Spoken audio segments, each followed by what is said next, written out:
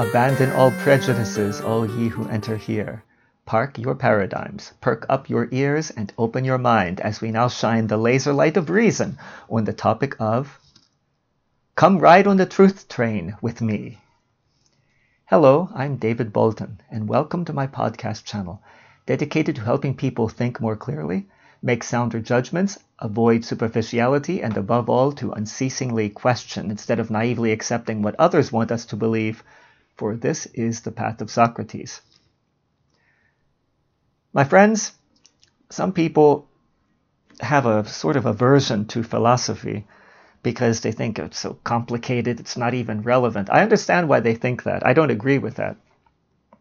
But I do understand because so much of philosophy that we read about is so complex and so difficult to understand. Now, the great philosopher Schopenhauer accused another great philosopher, Hegel, of being purposely obscure and difficult just so it seems like he's more deep than he actually was. I would kind of agree with that judgment, but since I really don't have any idea what Hegel was talking about, and hardly anybody does, I can't really judge that. Nonetheless, I've always felt that philosophy, which in its root meaning means love of wisdom, should be expressible in a way that practically anybody can understand, not in a way that practically nobody can understand. Here the Germans are the greatest sinners. If we think of Immanuel Kant, for example, or Hegel, Schopenhauer is rather understandable. You must be a thinker to really get through his big volume, his most famous work. But nonetheless, he is understandable. Some philosophers get into certain 20th century philosophers and you have no idea what they're talking about. And just reading a few pages, you no longer care what they're talking about.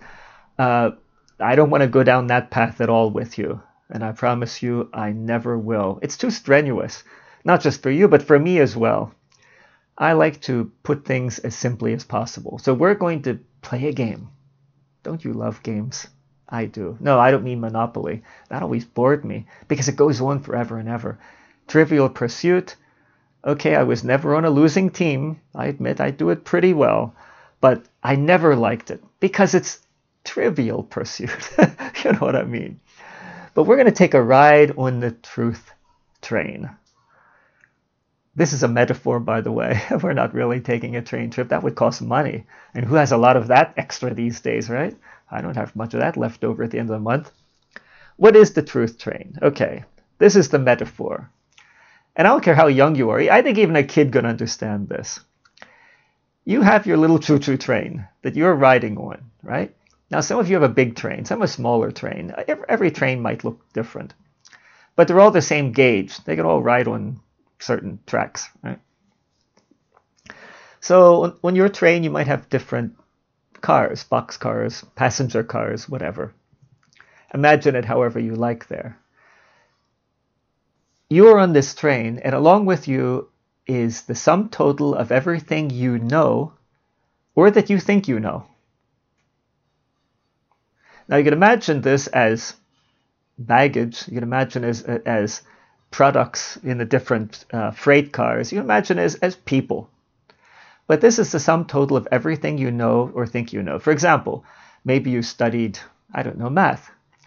So your math train car, right, is pretty big. You know a whole lot about math.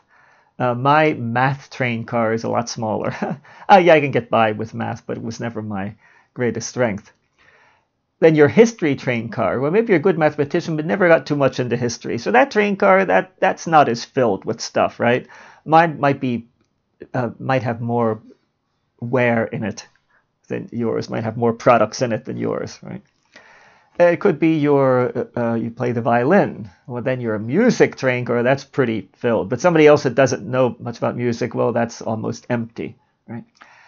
But along with the things you know, and that's what we'll represent as freight cars, right? With boxes within. The boxes are the information you carry in your history freight car, in your politics freight car, in your personal opinions freight car, as far as you yourself are concerned, the things you think about yourself. Some people maybe don't think too much about themselves, and so that freight car for you is very small. But somebody else maybe only thinks about themselves, that's pretty big there. And within that freight car, there could be truths about yourself that you have recognized. There could be a lot of fantasy as well, things that you think you know about yourself, but they really aren't true. So that's your personal, we'll call it a freight train now, right? Okay, everybody has one of these trains in a metaphorical sense. I have mine, you have yours. If you've lived a longer life, your train is going to be longer too. You understand that, right? I remember as a kid when I visited my grandma in Hanover, PA. I lived in Baltimore, which was a real hellhole then and still is now. There are a lot of great people there. I will say that. I learned a lot in the ghettos of Baltimore. One thing I learned was don't judge people by their race because you have good and bad people in every race.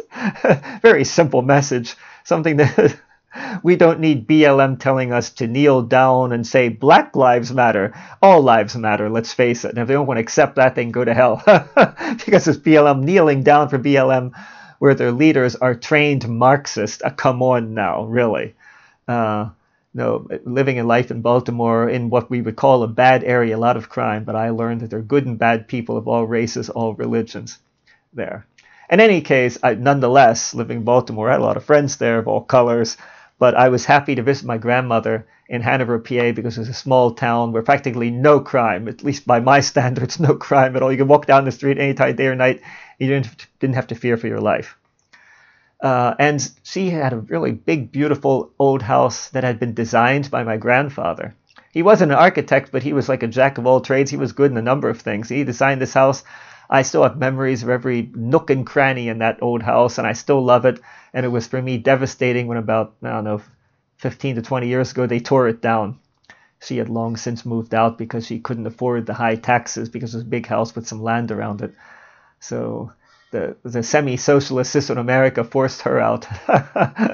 But anyway, in that big house, what some people saw as a disadvantage, I loved. And that was across the street, there's a gas station, and just right next to that, there was a train track that went down a little. You could only see the top of the train from there. But to the right, the land went up a little. There was a crossing there. You could see the train.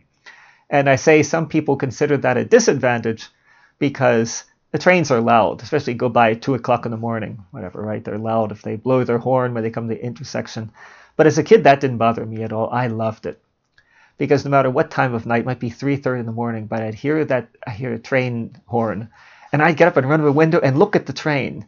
And I thought as a little kid, wow, that's going to be my job. I want to be a train conductor, to drive the train over the landscape at night when everybody's asleep.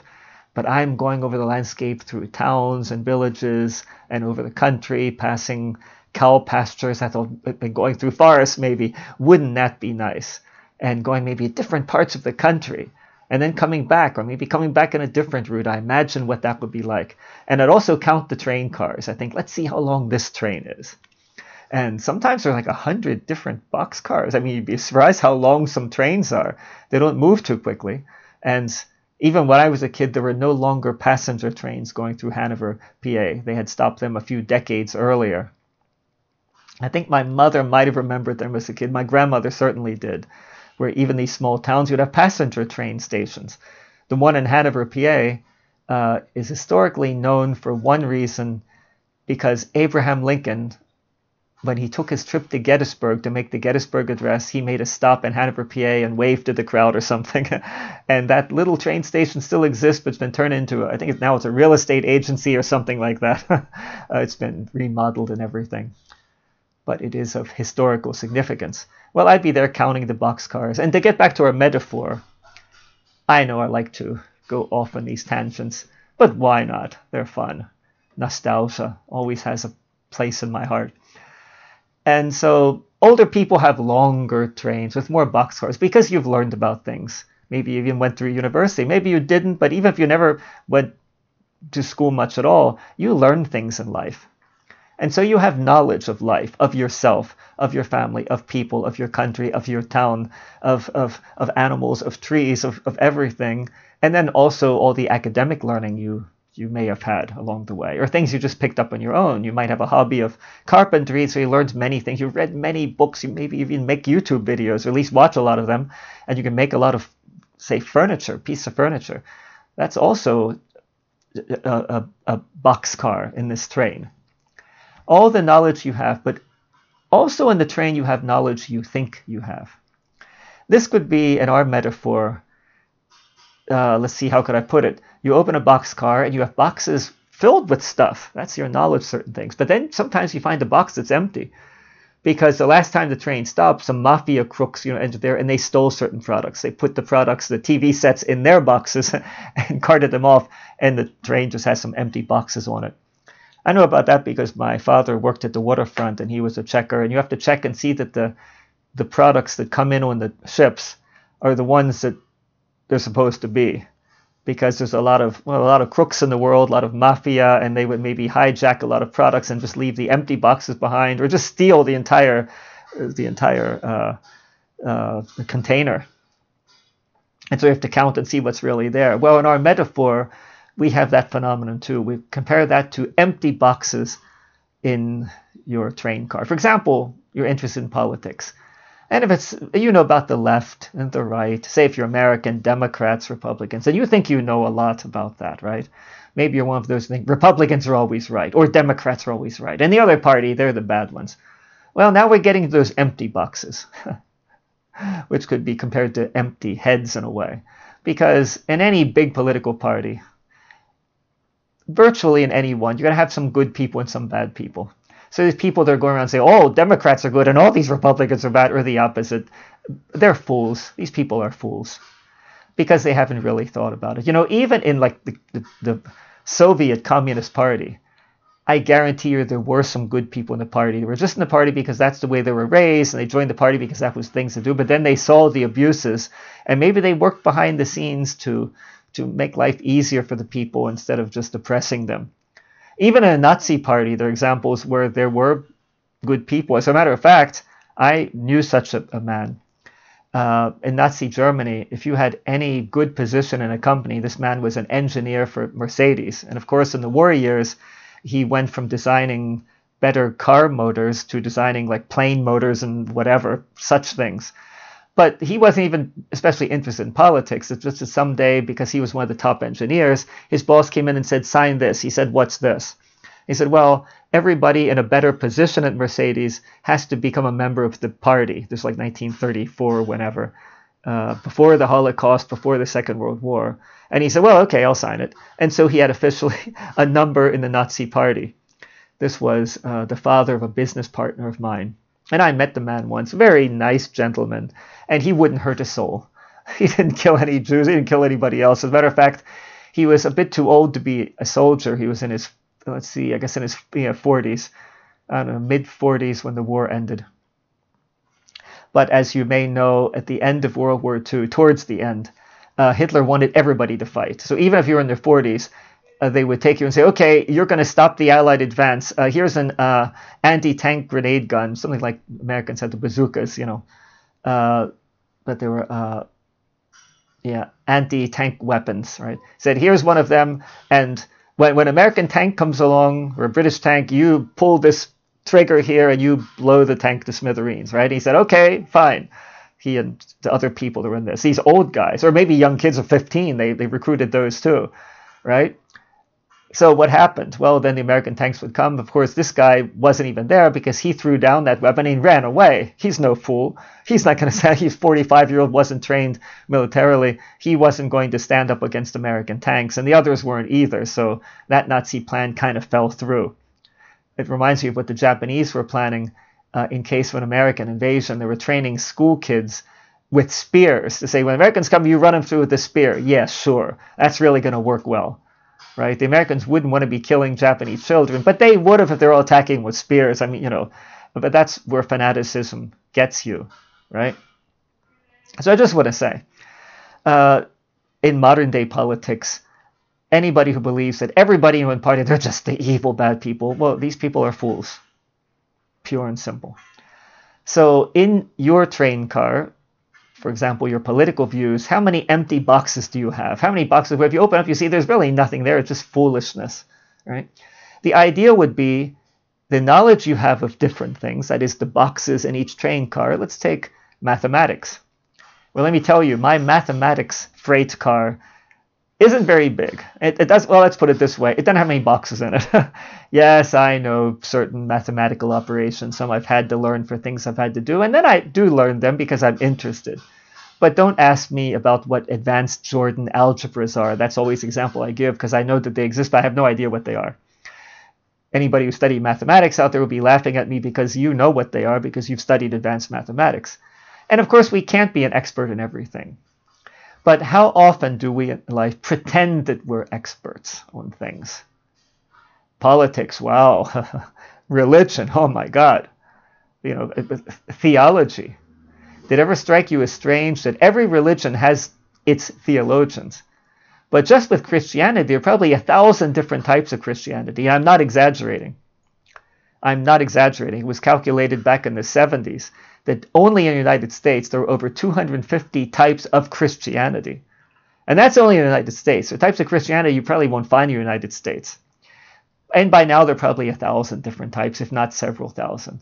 And each one will have its theologians, some more established than others. Lutheran theologians, their entire universities where you earn your degree in Lutheran theology or in Catholic theology or in this or that theology.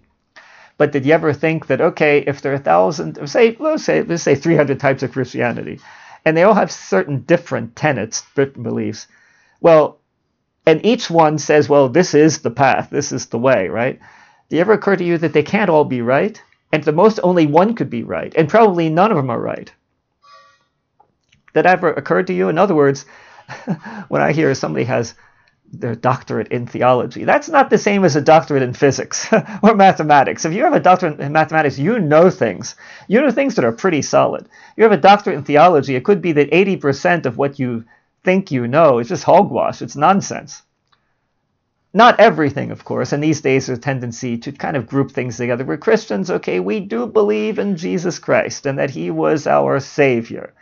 But you have some types of Christianity where they don't even play up that message too much anymore because they're kind of waking up to the fact that, well, maybe there isn't all that much truth in all these different theologies. That's just one example. And I'm not an atheist. I do believe in a supreme, intelligent, loving, creative force. Call it God, call it Allah, call it what you will. And I do believe in life after death. But that's not the path. And no, I'm not going on another diversion from our truth train. This has a lot to do with that.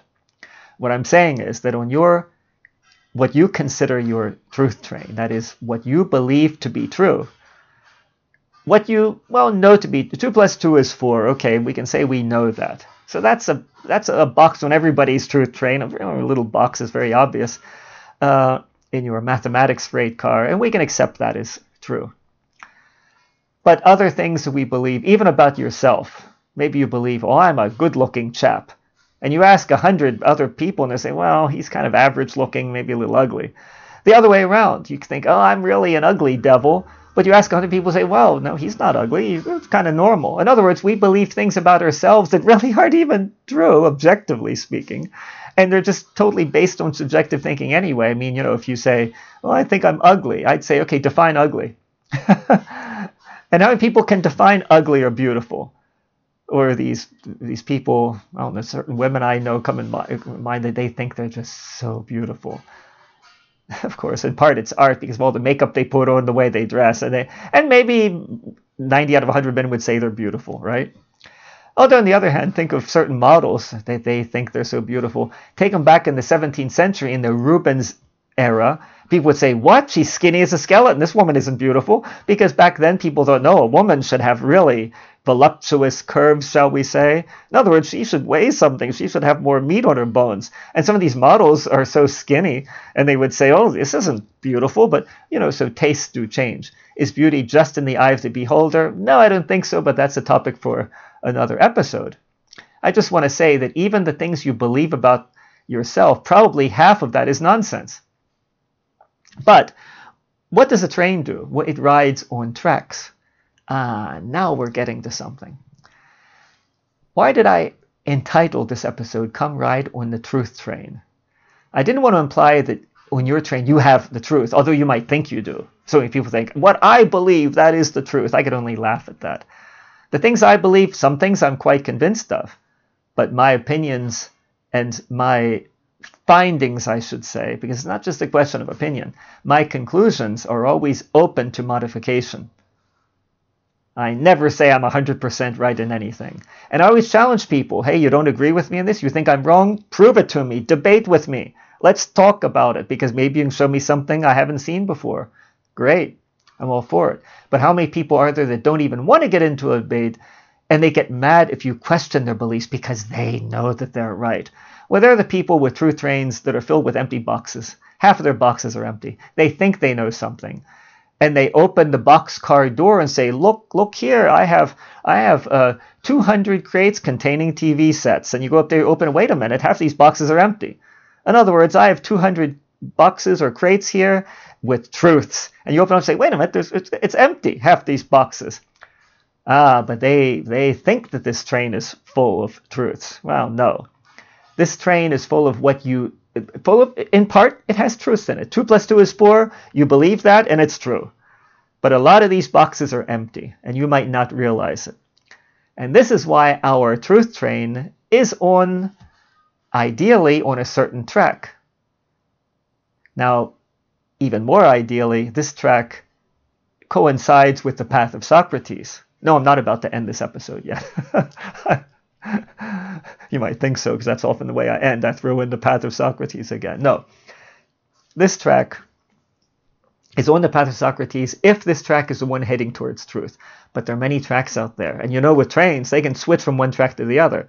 Somebody pulls a switch, and suddenly the train isn't heading towards Baltimore, it's heading towards Pittsburgh, right? Because it's a different track, right? Where is your track heading in life? You have your train, that is the train that you proudly call, it's my truth train, the things that I believe, that I think are the truth. You see, I'm always aware that in my truth train, some of those boxes are probably empty. So I better check them out. Remember, my father was a checker in the waterfront. I guess I inherited that from him. Every once in a while, I better stop my train and open up boxcar number 8. Oh, that's the history boxcar. Open up and say, let's see if in the boxes I have there, if they're really filled with these truths that I thought were in there. Oh, wow, looky here. I thought this was filled with, say, TV sets, but no. Instead, we have some kind of widget here. What is this anyway? Or some kind of mechanical. This isn't a TV set. Or open another box. Wow. I thought, hey, this is the America landed on the moon on July 20th, 1969 truth box. Open up. My God, this isn't the truth after. It's empty. I thought this was true, but it doesn't seem to be true after all, right? So why am I the type of train conductor, train driver for you foreigners out there that don't know, we call these drivers conductors. Why am I the type that would stop occasionally and go back and check the wear that I have in my freight cars? Well, because I've put my train on the path towards truth. Now, I must say we're in the twilight zone here. Don't think that I believe that someday I'm going to have all the truth, at least not in this life and not in this world. Maybe in the astral world or something, or beyond that. But in this life, I don't think I'm going to have all the truths. But nonetheless, we're in the twilight zone, remember. The track that I have chosen, I've made sure that this track is on the direction of truth. The truth might be so far away I'll never get there, and almost certainly it will be. And in any case, I'm not going to expect at the end of this life that I can go back to each of my boxcars and check and say, yes, my boxcars are filled only with the truth. Every single box and every single boxcar in this freight train has the truth in it. No, I'm not naive. I'm not stupid. That's not going to happen. Even at the very end of my life, and even if I live to be 200 years old, there will be things that I believe that aren't true. And with you, it's going to be the same thing. It's only a question of relativity. I think relatively, I'm going to be closer to truth than a large percentage of mankind, because a large percentage of mankind doesn't even check to see what they're carrying around on their freight train. Now remember, I said these tracks lead the path towards truth. And you know what a train track is? It has two rails. And in my metaphor here, these rails are very, very meaningful. They're not there just coincidentally as part of this track. No, no. The track leads to the truth, and that's the track I want to be on. Whether that's pleasant or not, oh, that's a different thing. That's a different thing. It could be the track leads to some territory that's not very pleasant at all. Maybe it's extremely hot or extremely cold, whatever. But for my life, I don't care about that. I care about heading towards the truth. I know I'll never really get there totally, but I want to get there as much as I possibly can and recognize as much as I possibly can. So on this track, once again, it has two rails. Remember this part. This is so important. These two rails have names here. They symbolize something. The one rail is called evidence. And the second rail is called sound reasoning. Don't ever forget this. One rail is called evidence, and the other rail is called sound reasoning. These are the two rails that form the track that's heading towards the truth. Now, maybe you put yourself on another track. This track could be the track of confirming what I want to believe. It's not the track heading towards the truth. It's a more pleasant route, I will give you that. Because you're going through life just looking for confirmation of what you already believe. Your two rails are not called evidence and not called sound reasoning. They are called, for example, one is called the beliefs I already have, that is what's in my train, and things I like to believe, things that are pleasurable to believe. They're your two rails. And that alone shows you your track is not heading towards the truth. All you're doing in life is looking to confirm the things you already believe. For example, you think you're good looking. So all you do is look for evidence that you are good looking. Good luck with that, because you get older and older and you're not going to be as good looking at 80 as you were at 20 or 30. I guarantee you. So good luck with that. Maybe the path there seems more pleasant because you don't have to face some unpleasant truths on the way. But in the end, it's going to be even all the uglier, right? Or maybe in your political beliefs. You believe, for example, Republicans are always good and Democrats are always bad. And that's what you believe. And all you're looking for is confirmation. So you're not using sound reasoning and you're not looking for evidence. You just want confirmation for what you already have in your train. Right? It's to extend the metaphor, you're the conductor of the train. You don't stop and look what's in your freight cars. You don't check it. Because after all, maybe the last time you took a rest stop, some crooks came in and stole half the boxes in freight car number 10. But you don't even check. All you do is every once in a while you slow down and you ask some guy alongside the road, "Hey, are my boxes still there?" And he's, yep, no problem, they're all still there. And you just take his word for it. But really, that guy's the mafia, and at the last rest stop, he's stolen half the boxes, and you don't even know it. You don't even check, right? So you're not on the path towards truth. You're on the path of confirming what I already think anyway. In other words, you're on the path towards foolishness. You're on the path of the fool.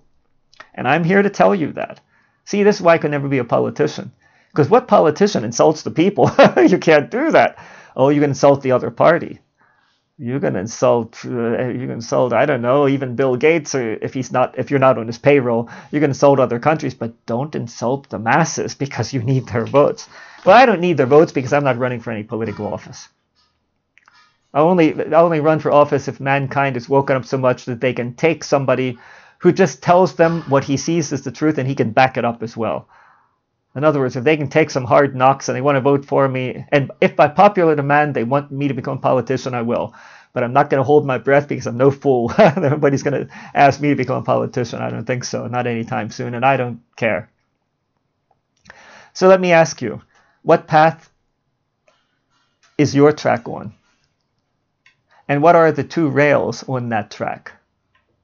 To get back to the path towards the truth, the two rails are, as I said, evidence and sound reasoning. This is what I always use.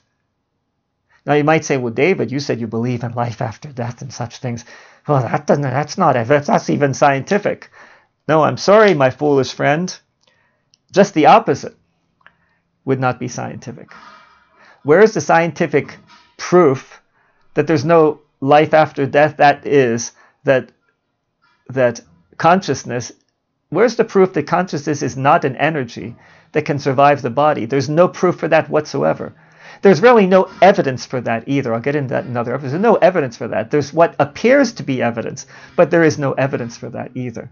And there's a lot of evidence, once again, I won't get into it, it would take me too far here, but there's a lot of evidence that yes, consciousness can survive what we call death.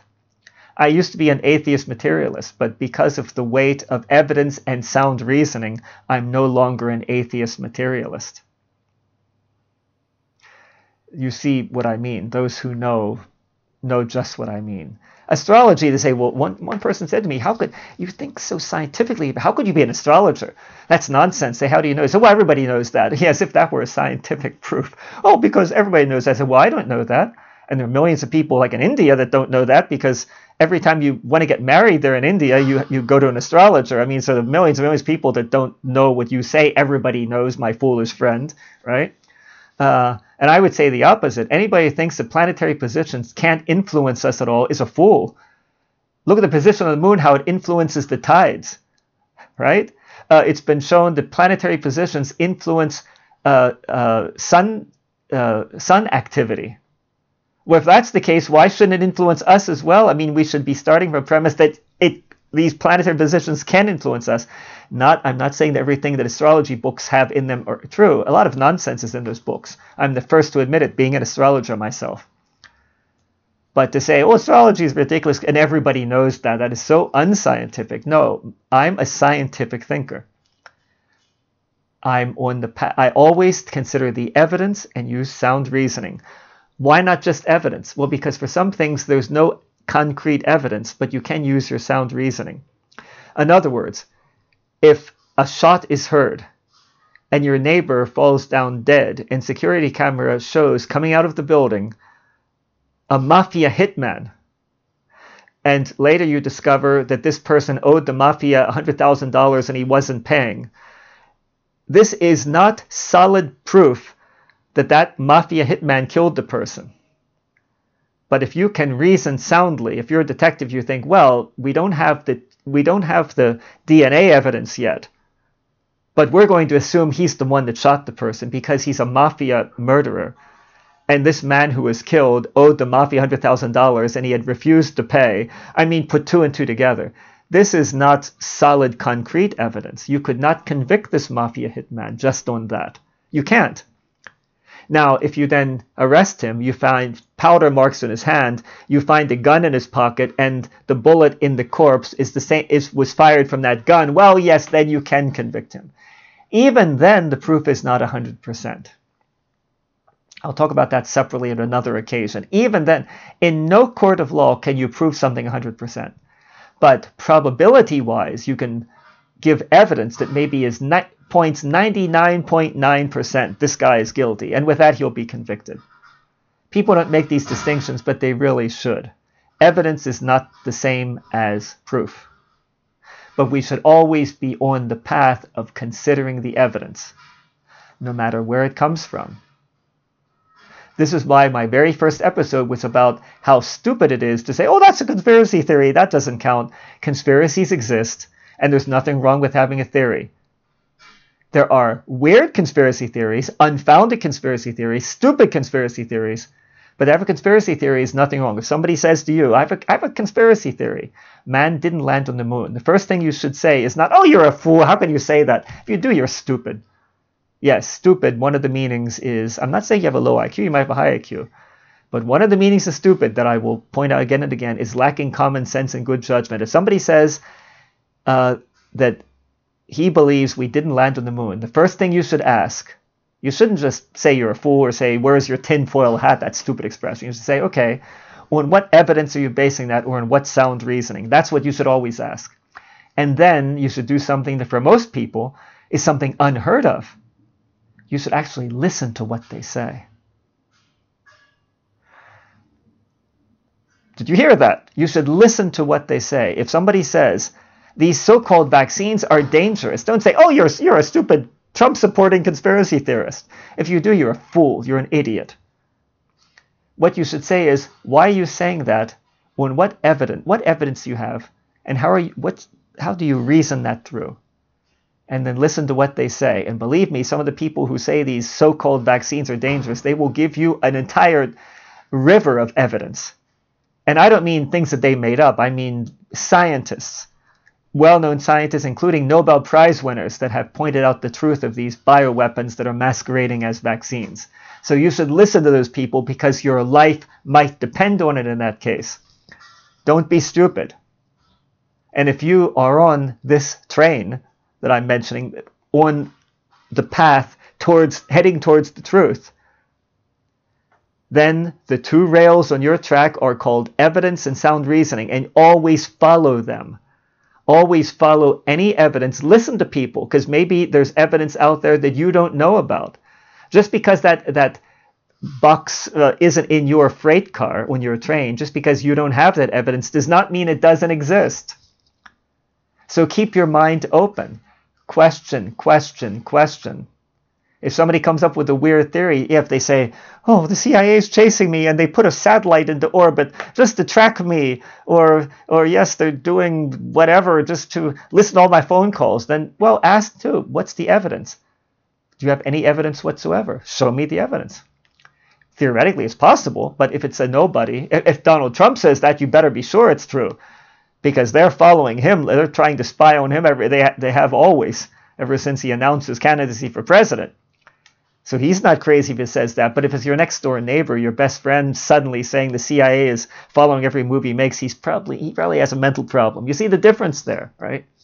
But even your crazy friend, ask what evidence they have to help him to think more clearly. If he says, oh, well, I had some evidence, but it just disappeared magically, say, well, then don't try to convince me because you have no evidence. When you have evidence, show it to me. And show me the sound reason. Explain to me why the CIA is even interested in you in the first place, because let's face it, you're not that interesting.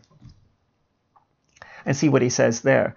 But I'm saying, even if it's an obvious maniac, ask them, show them the courtesy of saying, okay, where's your evidence and where's your sound reasoning here? Because I will guarantee you, if you make this a maxim to follow in your life, always follow the evidence and sound reasoning. For example, maybe you're the jealous type and you think, oh, I just know it, my wife is cheating on me, just because you're a jealous type.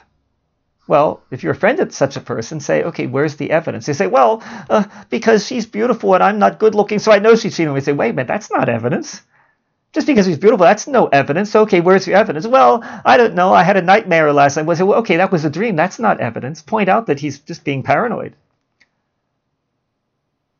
But when it comes to the faked moon landing, boy, there's a lot of evidence. I could recommend a good book there. Bart Sibrel, a book that he wrote about us not going to the moon. I did a podcast episode on that. Look it up. You'll hear all about it. I have a link to that too, I believe. And you'll see all the concrete evidence there is for the conspiracy theory that we did not go to the moon. And it convinced me. And believe me, I follow evidence and I'm a very sound reasoner. Believe me, you won't find many that reason as soundly as I do. You'll find some, yeah. Some that reason better than I do. But you won't find many. I can guarantee you that. And once again, I'm not saying everything I believe is true. But the things I believe always are passed through the filter of sound reasoning, good judgment, and evidence. And the two rails are the sound reasoning and good judgment, put them in the same category, and the evidence. The more evidence you have, the less you have to reason so soundly. Obvious, right? 2 + 2 is 4. Okay, I have 2 apples in one hand and 2 apples in the other hand. 1, 2, 3, 4. You don't have to waste a lot of time using sound reasoning. Really, you don't. And for some things that are obvious, I'm sitting in my living room making this podcast episode. Could it be that this is just a dream? Yeah, it's possible. But it sure doesn't seem like one. Okay, maybe I'll wake up in 10 minutes. I'll think, boy, that was the most realistic dream of all my life. It's possible. I leave that open as a possibility. But I will say, based on the sound evidence of me perceiving with all my senses, I'm sitting here in this chair making this podcast episode for you. that there's a 99.999% certainty that this is really true. I don't have to start reasoning about it a whole lot. But with other things, like whether Trump was good or bad, oh, well, that's something to reason about and look for evidence about, isn't it now? But no, there are most people, they just stick to what they have in their box. So I think that Trump was the most evil president ever, or I think he was the best president ever, and they don't even look at the evidence. The people who support Trump are more inclined to actually look at the evidence, look at what he did for the country, etc. Right? And those who hate him are like a lot of them seem to me like maniacs. They can't support what they say. They just go, oh, because he said something bad about women 10 years ago. Well, gee, in the greater scheme of things, I don't think that's too important compared to, doing really big things for the country, like keeping us out of wars and such things, You know what I mean? I think the second thing is about 1,000,000 times more important than some remark he made 10 years ago. But if you're a hater, you're not thinking clearly. You're not following the path of evidence to sound reasoning. And some people are simply haters. We have that on the other side, too. People might have hated Obama from the beginning for whatever reason. Because he was half black, or because they just don't like anybody who's a leftist. I mean, the leftists' extreme socialist ideology, I despise it because it doesn't work in the end. It breaks down in the end. I don't despise it because it's called leftism or whatever. I despise it because it's stupid. It will always break down in the end. And I've thought this through. I'm using sound reasoning and the evidence of all extreme leftist societies in the past, communist countries, that have all broken down at the end. So there's evidence and there's sound reasoning why it can't work. You see my logic there. I'm against Nazism and far right because basically it's the same thing as the far left. It's collectivism, National Socialism. Nazi, National Socialism. What is it? It's socialism. It just has a right-wing flavor, but it's the same thing in the end. It's totalitarianism, where people at the top tell us what to do. And I'm against that sort of system, whether it's extreme right, extreme left. Extreme right, once again, my metaphor there, you're in the middle of, you're in the equator, and one friend of yours travels east and one travels west. In other words, one's going to your right, one's going to your left. Where do they end up on the other side of the earth? They end up together on the opposite side of the earth. We'll call your side of the earth individualism, where you should be, but the other side is totalitarianism, collectivism. And the far right and the far left, they end up in the same place. It's Hitler versus Stalin, two collectivist mass murderers. That's where it ends up. And the people today that want to wipe out most of humankind because we're in their way and because we're not useful for them. This is a combination of far left and far right totalitarians. And that's what I'm against. I'm on the side, and always will be on the side, of individualism. Because you, as an individual, have a lot to offer. But in order to be an individual of sound mind and clear thinking, you had better put your train on this path towards the truth. And remember the two rails on that train track. Follow the path of evidence. Always ask for the evidence. Always seek the evidence. And then use sound reasoning, not emotion. You can go off on another track, and that's the path towards error, and that's the path of the one rail could be called here what I already know, accepting that as the truth, and the other path is emotion. I'm going to judge things just by my emotion. I guarantee you're going to be wrong a lot of the time. Not that I'm not emotional. If you've listened to my podcast episodes, you know I can get very emotional. But emotions have their place. And seeking the truth, emotions get in your way. Let me tell you. Some people will see somebody despicable. Hillary Clinton, for me, is despicable. But if she says something that's true, I'm the first to say, hey, that sentence was true. I agree with that. I don't let my emotions get in the way. I won't get into why I think she's despicable. I could say that about a lot of politicians, and not to mention a lot of other people I can think of.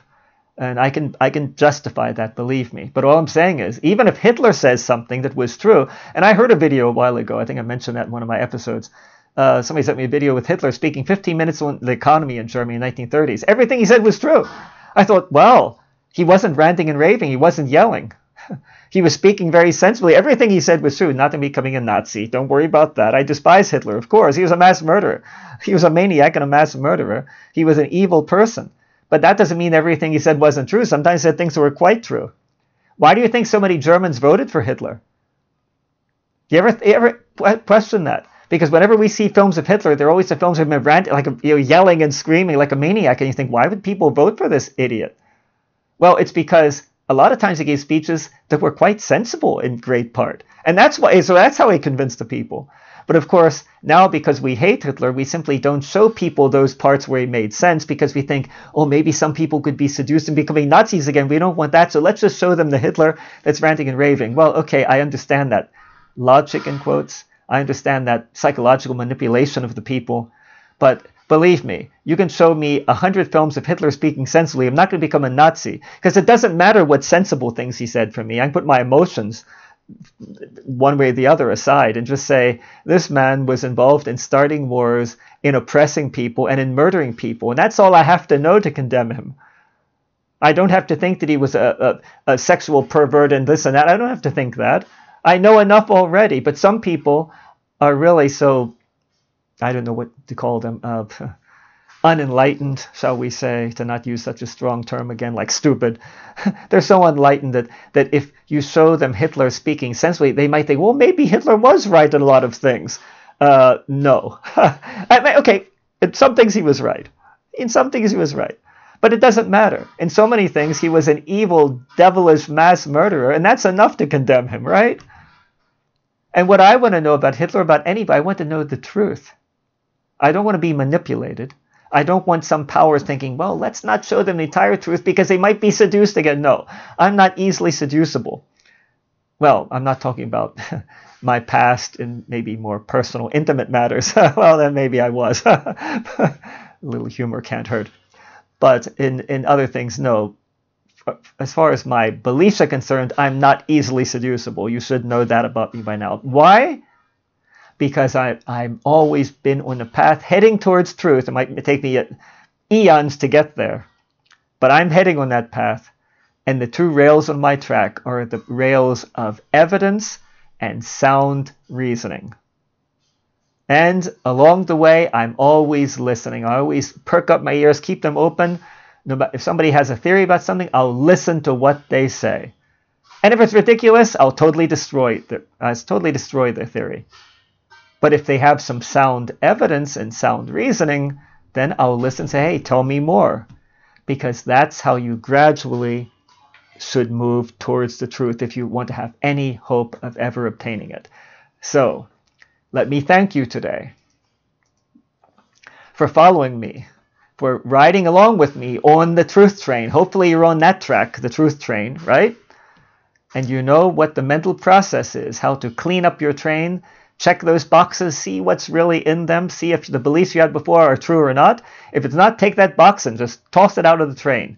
And then try to formulate new beliefs based on what? Yes, the two rails of evidence and sound reasoning.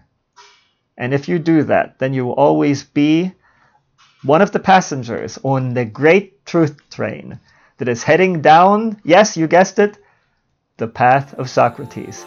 Thank you for listening today, and until the next time, bye now.